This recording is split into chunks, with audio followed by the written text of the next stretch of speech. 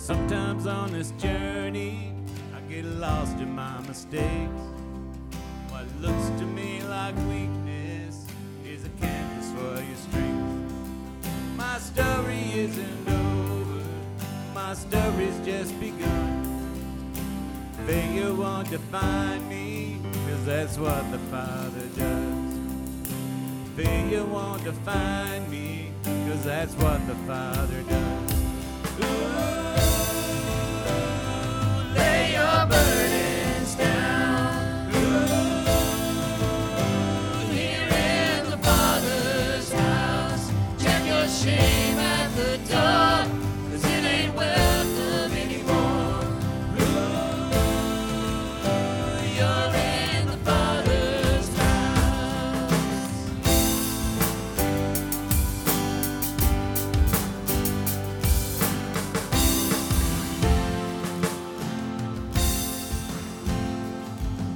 Arrival's not the end game, the journey's where you are. You never wanted perfect, you just wanted my heart. And the story isn't over if the story isn't good. Failure's never final when the Father's in the room. Failure's never final when the Father's in the room. Lay your burdens down. Here in the Father's house. Check your shame at the door, 'cause it ain't welcome anymore. You're in the Father's house.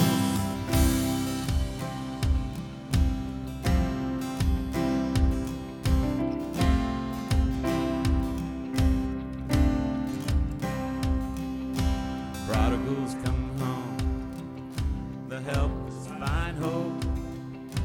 Love is on the move when the Father's in the room. Prison doors fling wide, the death comes to life. Love is on the move when the Father's in the room. Miracles take place, the cynical find faith. Love is breaking through when the Father's in the room. Jericho walls are breaking, strongholds now are shaking. Love is breaking through when the Father's in the room. Love is breaking through when the Father's in the room. Lay your burdens down. Here in the Father's house. Check your shame at the door, 'cause it ain't welcome anymore. You're in the Father's house. Yeah. Lay your burdens down. Here in the Father's house. Check your shame at the door, 'cause it ain't welcome anymore. You're in the Father's house.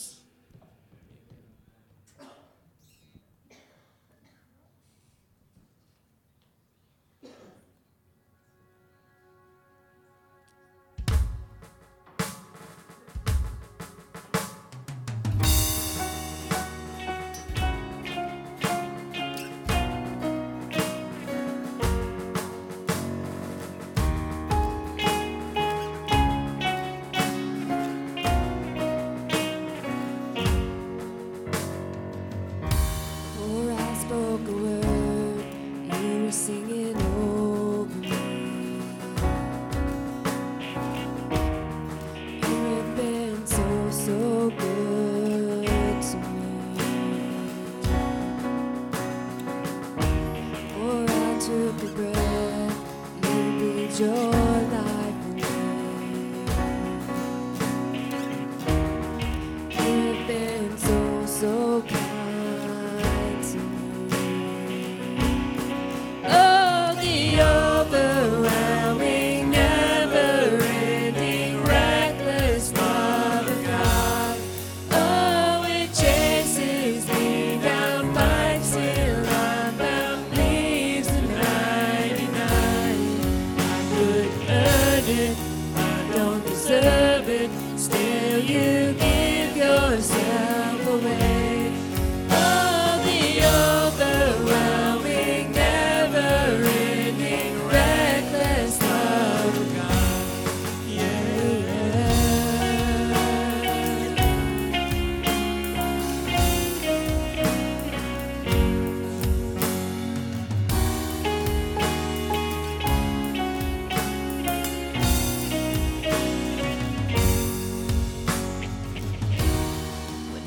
your full, still I thought you've been so good to me. I felt no way, you paid it all for me. You have been so good.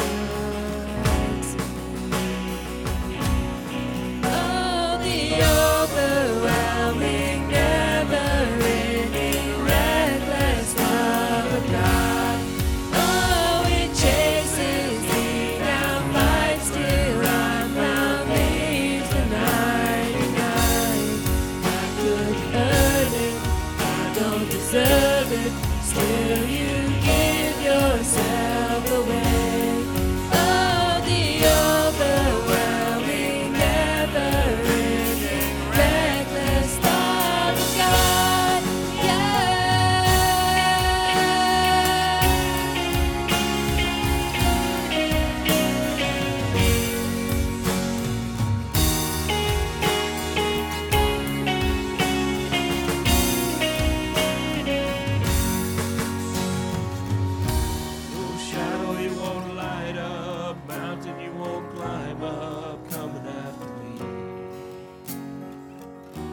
No wall you won't kick down, lie you won't tear down, coming after me. There's no shadow you won't light up, mountain you won't climb up, coming after me. There's no wall you won't kick down, lie you won't tear down, coming after me. There's no shadow you won't light up, mountain you won't climb up, coming after me. There's no wall you won't kick down, lie you won't tear down, coming after me. There's no shadow you won't light up, mountain you won't climb up, coming after me. There's no wall you won't kick down, lie you won't tear down, coming after me. Oh, the overwhelming, never-ending, reckless love of God. Oh, it chases me down, fights till I'm found, leaves the 99. I couldn't earn it, I don't deserve it, still you give yourself away. Oh, the overwhelming, never-ending, reckless love of God.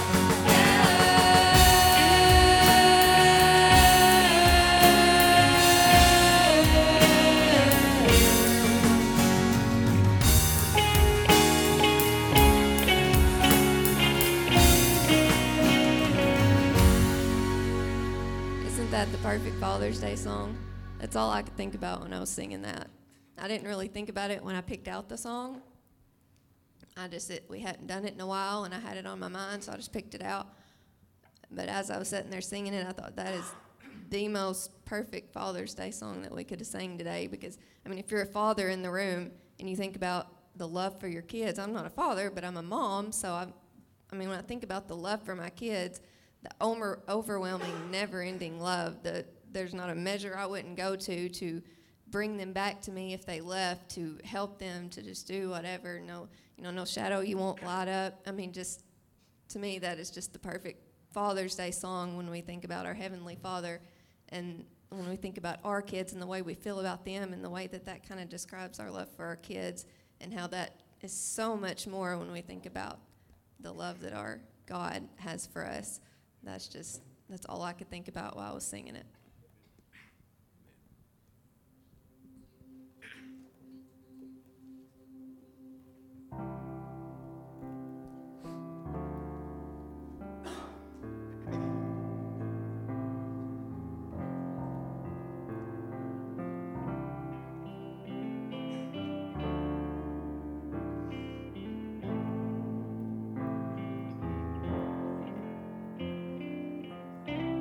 I've carried a burden too long on my own. I wasn't created to bear it alone. I hear your invitation to let it all go. I see it now. I'm laying in town, and I know that I need you. I run to the Father, I fall into grace. I'm done with the hiding, no reason to wait. My heart needs a surgeon, my soul needs a friend. So I run to the Father again and again and again and again. Oh, oh, oh. You saw my condition, had a plan from the start. Your son for redemption, the price for my heart. And I don't have a context for that kind of love. I don't understand, I can't comprehend. All I know is I need you. I run to the Father, I fall into grace. I'm done with the hiding, no reason to wait. My heart needs a surgeon, my soul needs a friend. So I run to the Father again and again and again and again. Oh, oh, again and again and again and again. Oh, oh, oh.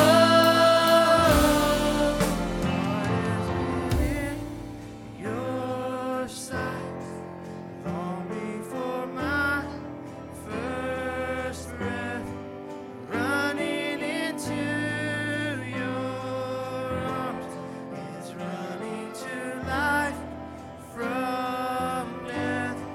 And I feel this rush deep in my chest. Your mercy is calling out. Just as I am, God, you pull me in. And I know I need you now. I run to the Father, I fall into grace. I'm done with the hiding, no reason to wait. My heart needs a surgeon, my soul needs a friend. So I run to the Father again and again. I run to the Father, I fall into grace. I'm done with the hiding, no reason to wait. My heart found a surgeon, my soul found a friend. So I run to the Father again and again and again and again. Oh, oh, again and again and again and again. Oh, oh, oh, again and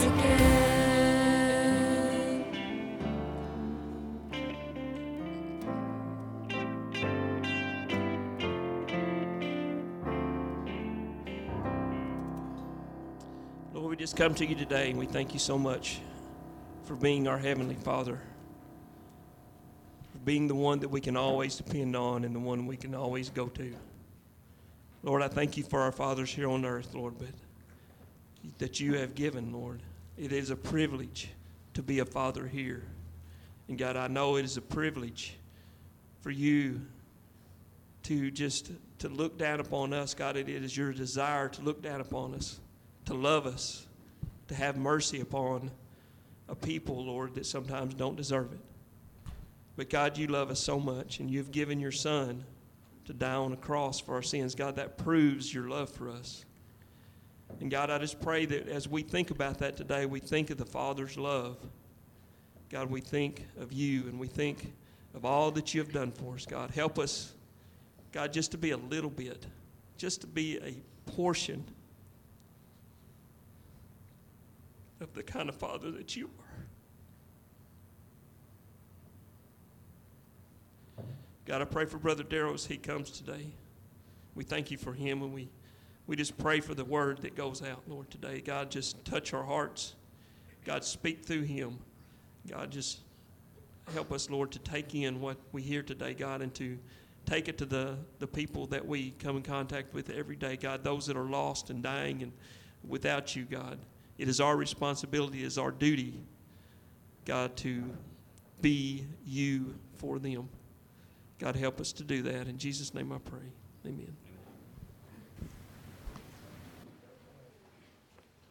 All right, good morning again. If you have your Bible, let's go back to Hebrews chapter 11. I'll say a little bit more about that in just a second. Hebrews 11:7.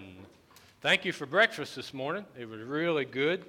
And I was sitting there, I think everybody that was there really enjoys it. We always do. And I was thinking while I was eating breakfast and watching everybody, and thought we ought to make more excuses to do that. So any excuse you can come up with, we'll do that. Thank you for everybody who helped with that. And for the dad jokes, the funniest part for me was the people behind me who didn't get them. And trying to figure out, what did he say? What was all that? I got more kick out of listening to the people trying to get the joke than I did the joke. Hebrews chapter 11, verse 7 is a verse we looked at a few weeks ago, the story of Noah and the ark. And I actually was thinking about this while I preached this a few weeks ago. I'm sure you don't remember this, but this outline is exactly like, there is an outline on the backside of your announcements. It's exactly like the one we used a few weeks ago. And I only preached halfway through it. And I knew as I was preaching along, there's just no way I'm going to get all the way through it. But I was thinking while I was preaching a few weeks ago that the second half would make a good Father's Day message. So while I was preaching, I was thinking that just kind of settled the question in my mind. I only preached halfway through it. So if you have your announcements, you've got your message on the backside. We're going to start down halfway where it says, how did Noah condemn the world? We'll read the text, but that's where we'll take off. It's kind of the second half. But I'm going to add a few things to it. I didn't put them in the outline, but it'll hopefully all make sense to you. One verse, Hebrews 11:7, by faith Noah, being divinely warned of things not yet seen, moved with godly fear. That's what we dealt with a few weeks ago, just almost entirely that thought. That's where you're more afraid not to. Moved with godly fear, built or prepared an ark for the saving of his household, by which he condemned the world and became heir of the righteousness which is according to faith. And so that second part, we know he built an ark. God told him to build an ark, and it was the saving of his wife, 3 sons, and 3 daughter-in-laws. So the saving of his household, by which he condemned the world. What I want to do is kind of take the outline where we stopped a few weeks ago and deal with that phrase, he condemned the world. Then we'll go back up and talk about the saving of his household. How did Noah condemn the world? That's pretty strong language that this pastor uses, that Noah condemned the world. If you're not careful, it almost gives you the impression that he gave up on the world, that the world's lost. He's going to build a big boat, leave this world. The world is condemned. It's hopeless. That's not really what it means. How did Noah condemn the world? The scripture says that he did do that. So here you have a man who's been told by God to build an ark, a huge wooden box, and it probably did, when you're reading the scriptures, it's probably what it means, that it did take him 120 years to build this huge box. His sons, daughter-in-laws, his family helped. And so that's what they're doing. So day by day, people go by and they look at him, they watch him, of course. It's all very peculiar. Never seen anybody do this before. God said it's going to rain. If you read the scripture carefully, you'll see that it has never rained up to this point. So when God said it's going to rain, everybody said, what? I don't even know what that is. So day by day, for 120 years, people pass by, and there's this crazy man and his crazy family out there building this huge wooden box because they say it's going to rain, and we don't even know what rain is. Noah is used and referred to quite a few times in Scripture, different places. So you have to read all of that to kind of get a picture of all that was going on. We know that he's building the ark. We also know that he is, for that long, a preacher of righteousness. And so all that time, he's preaching also. And I don't know how he did it. I don't know. It doesn't say. But let's read that verse out of the Message translation. And by faith, Noah built a ship in the middle of dry land, right? He built a ship in the middle of dry land, which that's crazy. He was warned about something he couldn't see and acted on what he was told. The result, his family was saved. His act of faith drew, here's what I want you to see, on condemned. His act of faith drew a sharp line between the evil of the unbelieving world and the rightness of the believing world. As a result, Noah became intimate with God. Let's leave that scripture up for a second. Noah condemned the world, not by the harshness, not by saying, y'all lost on your way to hell, there's nothing you can do. He was a preacher of righteousness the whole time, so that he was a preacher of repentance the whole time. One translation I read said that his witness condemned the world. His witness, what people saw, condemned them. That's interesting, isn't it? Read that line again. His act of faith drew a sharp line between the evil of the unbelieving world and the rightness of the believing world. His life drew a sharp line. The world was on one side, he and his family were on the other side. And because of what people saw in him day by day, year by year, what they saw in him, what they heard from him, condemned them. Dads, everybody, what do you think about that? What do you think about your life? It's almost condemning to talk about the condemning that Noah's life presented. They saw him, they saw themselves. They saw his faith, they saw their faith. They saw his strong faith, his strong obedience, and they saw theirs. His life, his witness, his preaching was condemning them because of what they saw in him. Simple question for everybody in the room, not just for dads. Is your life condemning anybody? Is your life bothering anybody? Is anybody bothered by you? Does anybody feel uncomfortable around you? I think sometimes we're almost taught to not do that. We've been taught wrong. Is anything you say, does it bother other people because of your righteousness? Are people uncomfortable around you because of your rightness? That's the word used. Your rightness, your righteousness. I wonder, are you making a difference? That's what it comes down to. Are you making a difference? Is anybody bothered? Is anybody changed? Is anybody convicted Anybody condemned, that's the word used, because of your life, your witness, because of what they see and what they hear. Are you bothering anybody? And it comes down again, are you making a difference? Is your life making a difference with anyone? If you're looking at your outline, we'll put this on the screen and we'll move on. God saw him. That's why he chose him, right? God saw him. So, of course, God sees him, sees you. His family saw him. And we're going to move on to that. And the world saw him. Because all these people saw him, what a difference that he made. I'm not Noah. I never will be. I'm just me. But his life convicts me.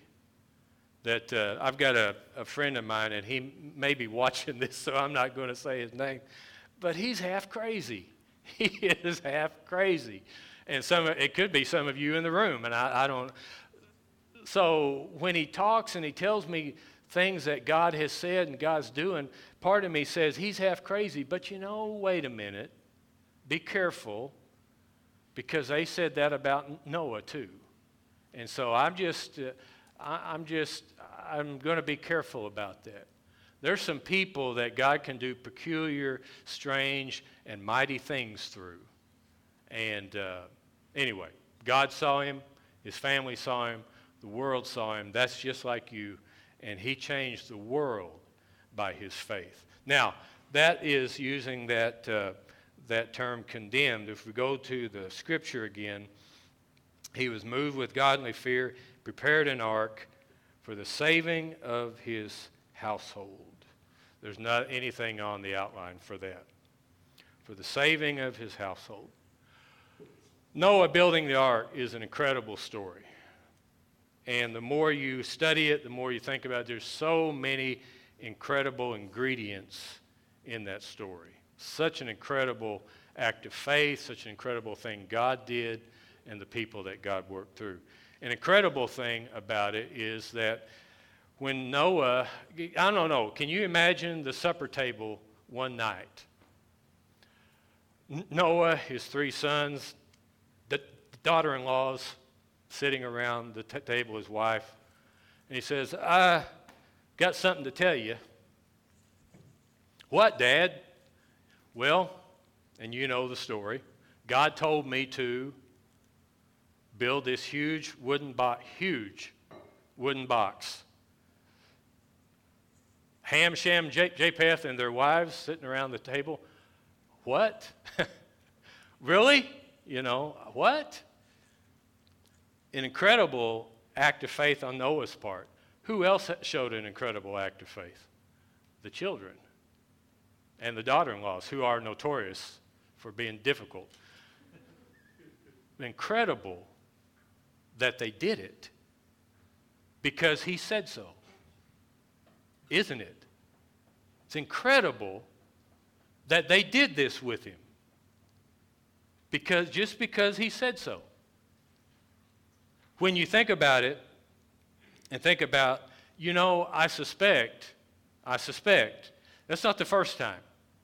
He has said some things at the supper table before. He has done some things before. These are mature sons. They've got some age to them. They've been around Dad a while. And so the Bible doesn't tell us, but I suspect, because we just know how life goes, that they've heard him say some things at the supper table before. They've seen him do some other things too. He's built up a reputation. He's built up faith with them. Okay? And so he starts talking about the greatest thing he's ever thought of, the biggest thing he's ever tried to do, and he's saying, I want you all to go with me. I want you to do this with me for the saving of his family. That's important. The ark, the Bible never says this. I've never heard a preacher say this, ever.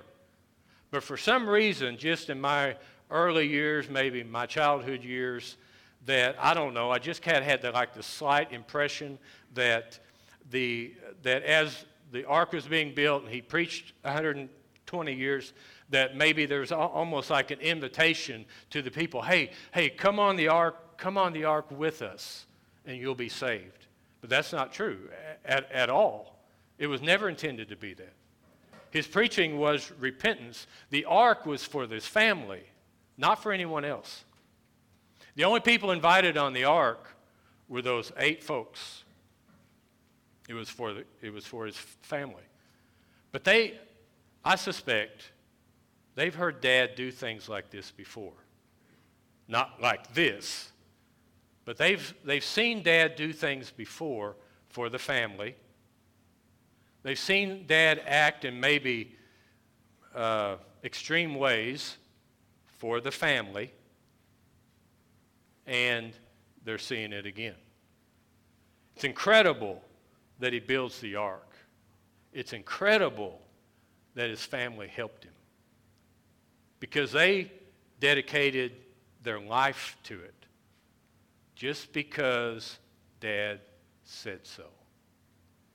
Just because Dad said so. That's incredible. I want you to think back to, I'm going to ask you to kind of follow along with me in my thinking here.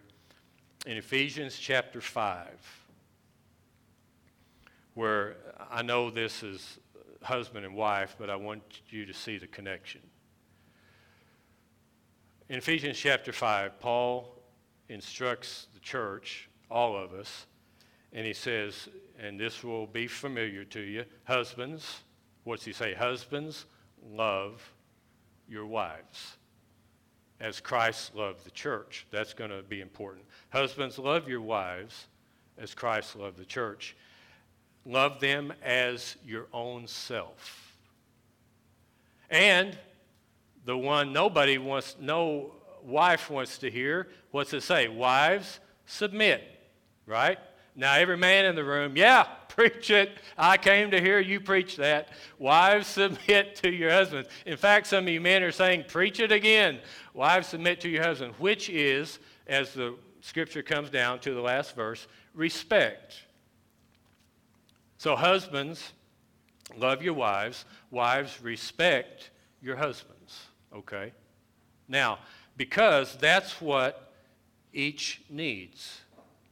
So men, the way this works, why didn't Paul say, wives, love your husbands? Does he not intend for wives to love their husbands? No, that's not what he means at all. Of course, wives are to love their husbands. Does he mean that men should not respect their wives? No, that's not what he means at all. He chose different words because he knows that men and women are different and we need different things. So the reason he said, wives, respect your husbands, because I know very well I am this way.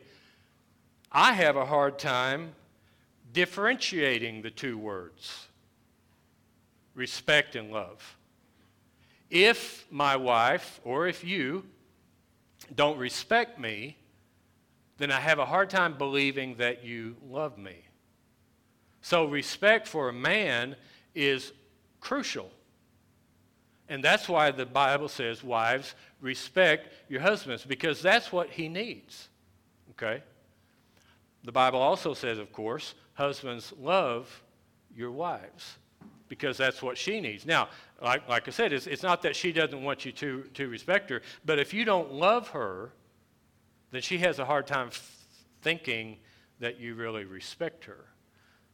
There's a couple books that we use quite a bit, use them when folks are getting married, and I've given these books out to lots of different folks, especially in the husband-wife relationship thing.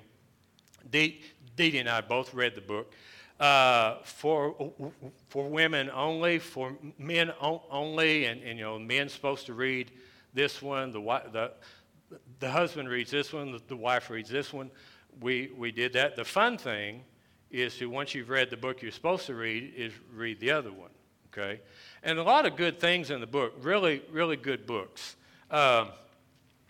One of the things that I noticed, I'm sure it was in the For Men book. In the For Men Only book, a woman is telling men how women think. In the For Women Only book, a man is telling the women how men think. One area that came up that I didn't really know women thought this way, it was in the area of love. Almost every man in a counseling situation that I've ever dealt with loves their wife. Almost every man says they love their wife. I think they're telling the truth. One thing they brought out was it's more than that, though. That the woman is concerned, the wife is concerned, that the man love her, but it's more than that. That he love only her. That he love only her. Because there are levels of love. For instance, on Father's Day, I can say, I've said this often, you love your children more than I love your children. I love my children more than you love mine. There are levels of love. We love other people in different ways. Almost every husband says they love their wife. Almost every dad says they love their children. There are levels to that, though. There are levels to that. That's important. And so the wife is not that she just, of course she wants her husband to love her, and of course, like I said, almost every husband says that they do.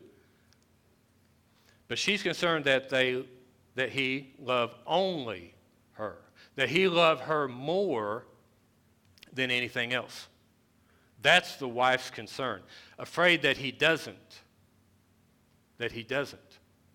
And he's got other things that he loves as much, or he's got other things in his life that he loves more.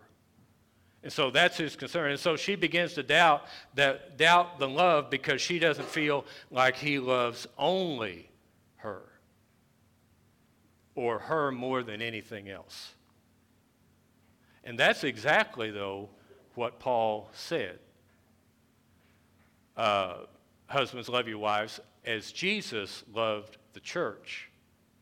As much as you love yourself, love her. Raise the level of love. And then, because that's what she wants to see, that's what she needs to see, that's what you need to be. That's the kind of love that needs to grow to the point. I heard somebody said this very well. He said, I've never seen a woman who has a husband who loves her with all his heart, loves her like Jesus loves the church, loves her as much as he loves himself, that doesn't respect him. I agree with that. I've never seen a woman who does not respect her husband when she knows beyond any doubt that he loves her only, which means he loves her more than anyone else. Loves her more than anything else. I think that applies to every area. When people see that, when people know that, when people feel that, when children know that, when children see that, when children feel that, that changes everything. When Dad loves us, when Dad loves us, when my husband loves me, when my dad loves me unconditionally, he loves me more than he loves himself. I'll do anything. I'll do anything. That man, when he sits around the supper table and comes up with a crazy idea, he's not doing it for himself. He's doing it for me. The idea that Noah had to build the ark wasn't to save himself so much as the family. I bet you he's done that before. I bet you he's worked his whole life like that. I bet you he's lived his whole life. Remember, God saw him, the family saw him, the people saw him, but now we're dealing with the family. This isn't for the world. He's not saving the world. He's saving his family. They've seen this before. They've seen him do this before. Not this, not this crazy big thing, but he's done it in smaller ways. He's done something. He's done something step by step, year by year, consistently and constantly. He's done something to build their trust in him like it's crazy trust. How did he do that? He loved them. He loved them day by day, week by week, year by year. They're mature now. They can leave home. They don't have to do this at all. He's done something to build something in them, a faith in them that is just beyond what most of us could ever think of. He's done something year by year, week by week. He has loved them more than himself. More than himself. And they know that. That Dad's not going to do anything to hurt us. Dad's not going to do anything. Dad's not going to do anything selfish. Dad doesn't do selfish things. He just doesn't. Why? Because he loves us. Whatever Dad's doing is not for himself.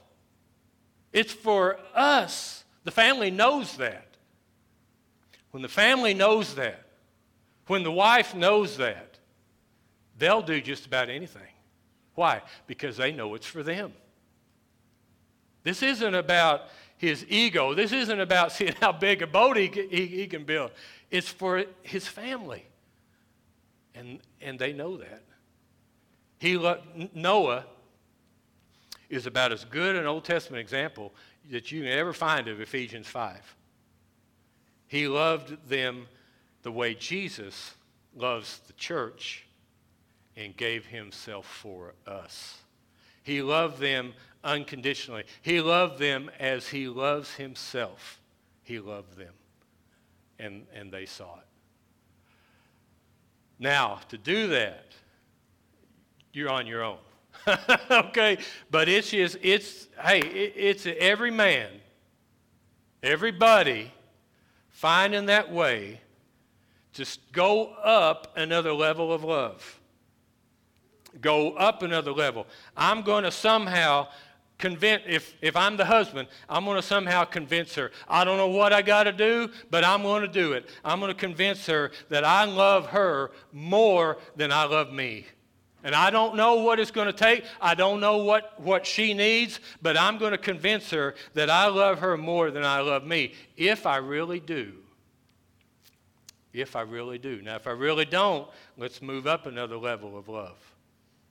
Or it's taking those children. If I'm dad, I don't know what it's going to take. I don't know what they need. Every child is different. But I'm going to convince them somehow, some way, that I love them more than I love me. And that's what I'm going to do. I'm going to show my family that I love them more than I love me, if I really do. Now, if I'm not sure of that, I need to step up another level of love. Like Jesus loves you. Gave himself for you. Jesus is always going to be the example. He's always going to be the goal. I'm going to try to learn to love like he loves. When I started preaching, there were two things I was told I've got to do. I've got to love Jesus and I've got to love people. Which of those two do you think is easier? I'm not sure. I don't know what you would say. But I've got to love Jesus and I've got to love people. Actually, you know what? Almost any position in any church, what are the requirements? It's going to be those two things. I got to learn to love Jesus and I got to learn to love people. I don't know what you think, but I know at the beginning it was so much easier to love Jesus. I answered the call to preach because I love him. People, not so much, but I've had to learn it. It's something that you can learn. is something that you can grow in, because love has levels to it. And what you learn to do is step up another one. It's amazing how people change when they know you love them. When they know it. It's amazing how people change and react and grow when they know that you love them. It's not going to be just in what you say. It's got to be in just everything about you. I really love them like Jesus loves me. And I take him as my goal. Say, Lord, I'm trying to do that. I'm trying to love my wife, my children, my church. Trying to love the way you love me. That's always my goal. I'm going to ask for you to stand. Grady, I think, is going to do the music today for our prayer time.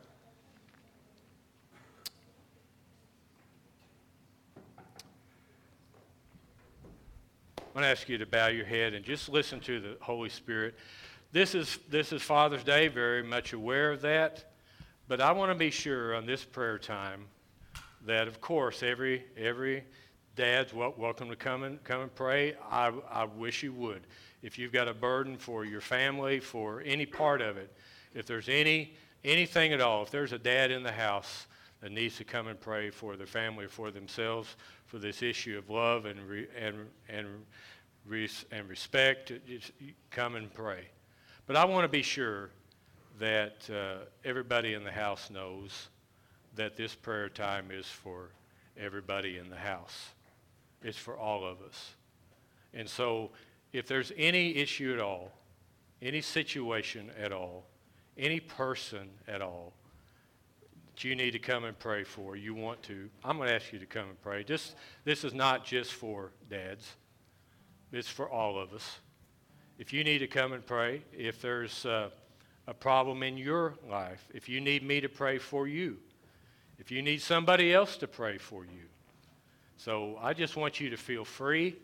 I want you to feel and know that during our prayer time you can come and pray. If you just need to seek the Lord out for anything at all, while he plays and sings, I think you're going to sing Give Me Jesus. Okay, while he plays and sings, if you have a prayer need of any kind, we invite you to come and pray.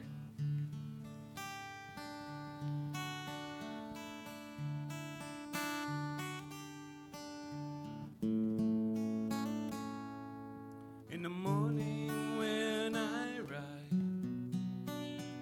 in the morning when I rise, in the morning when I rise, give me Jesus.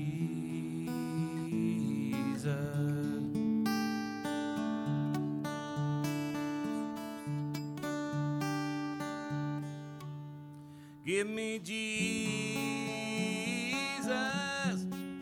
Give me Jesus. You can have all this world. Just give me Jesus.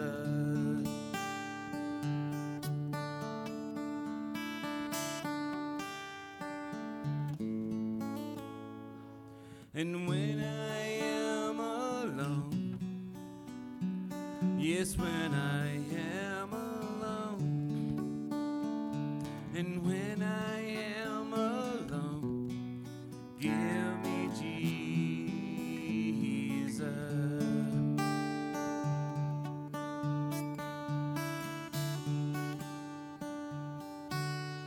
Give me Jesus.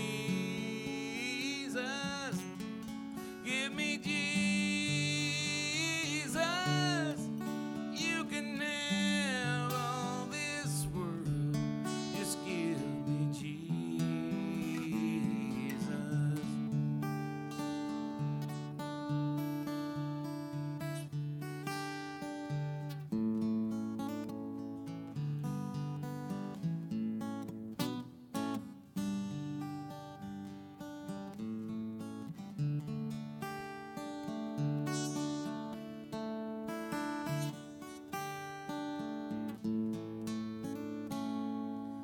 And when I come to die, yes, when I come to die, and when I come to die, give me Jesus.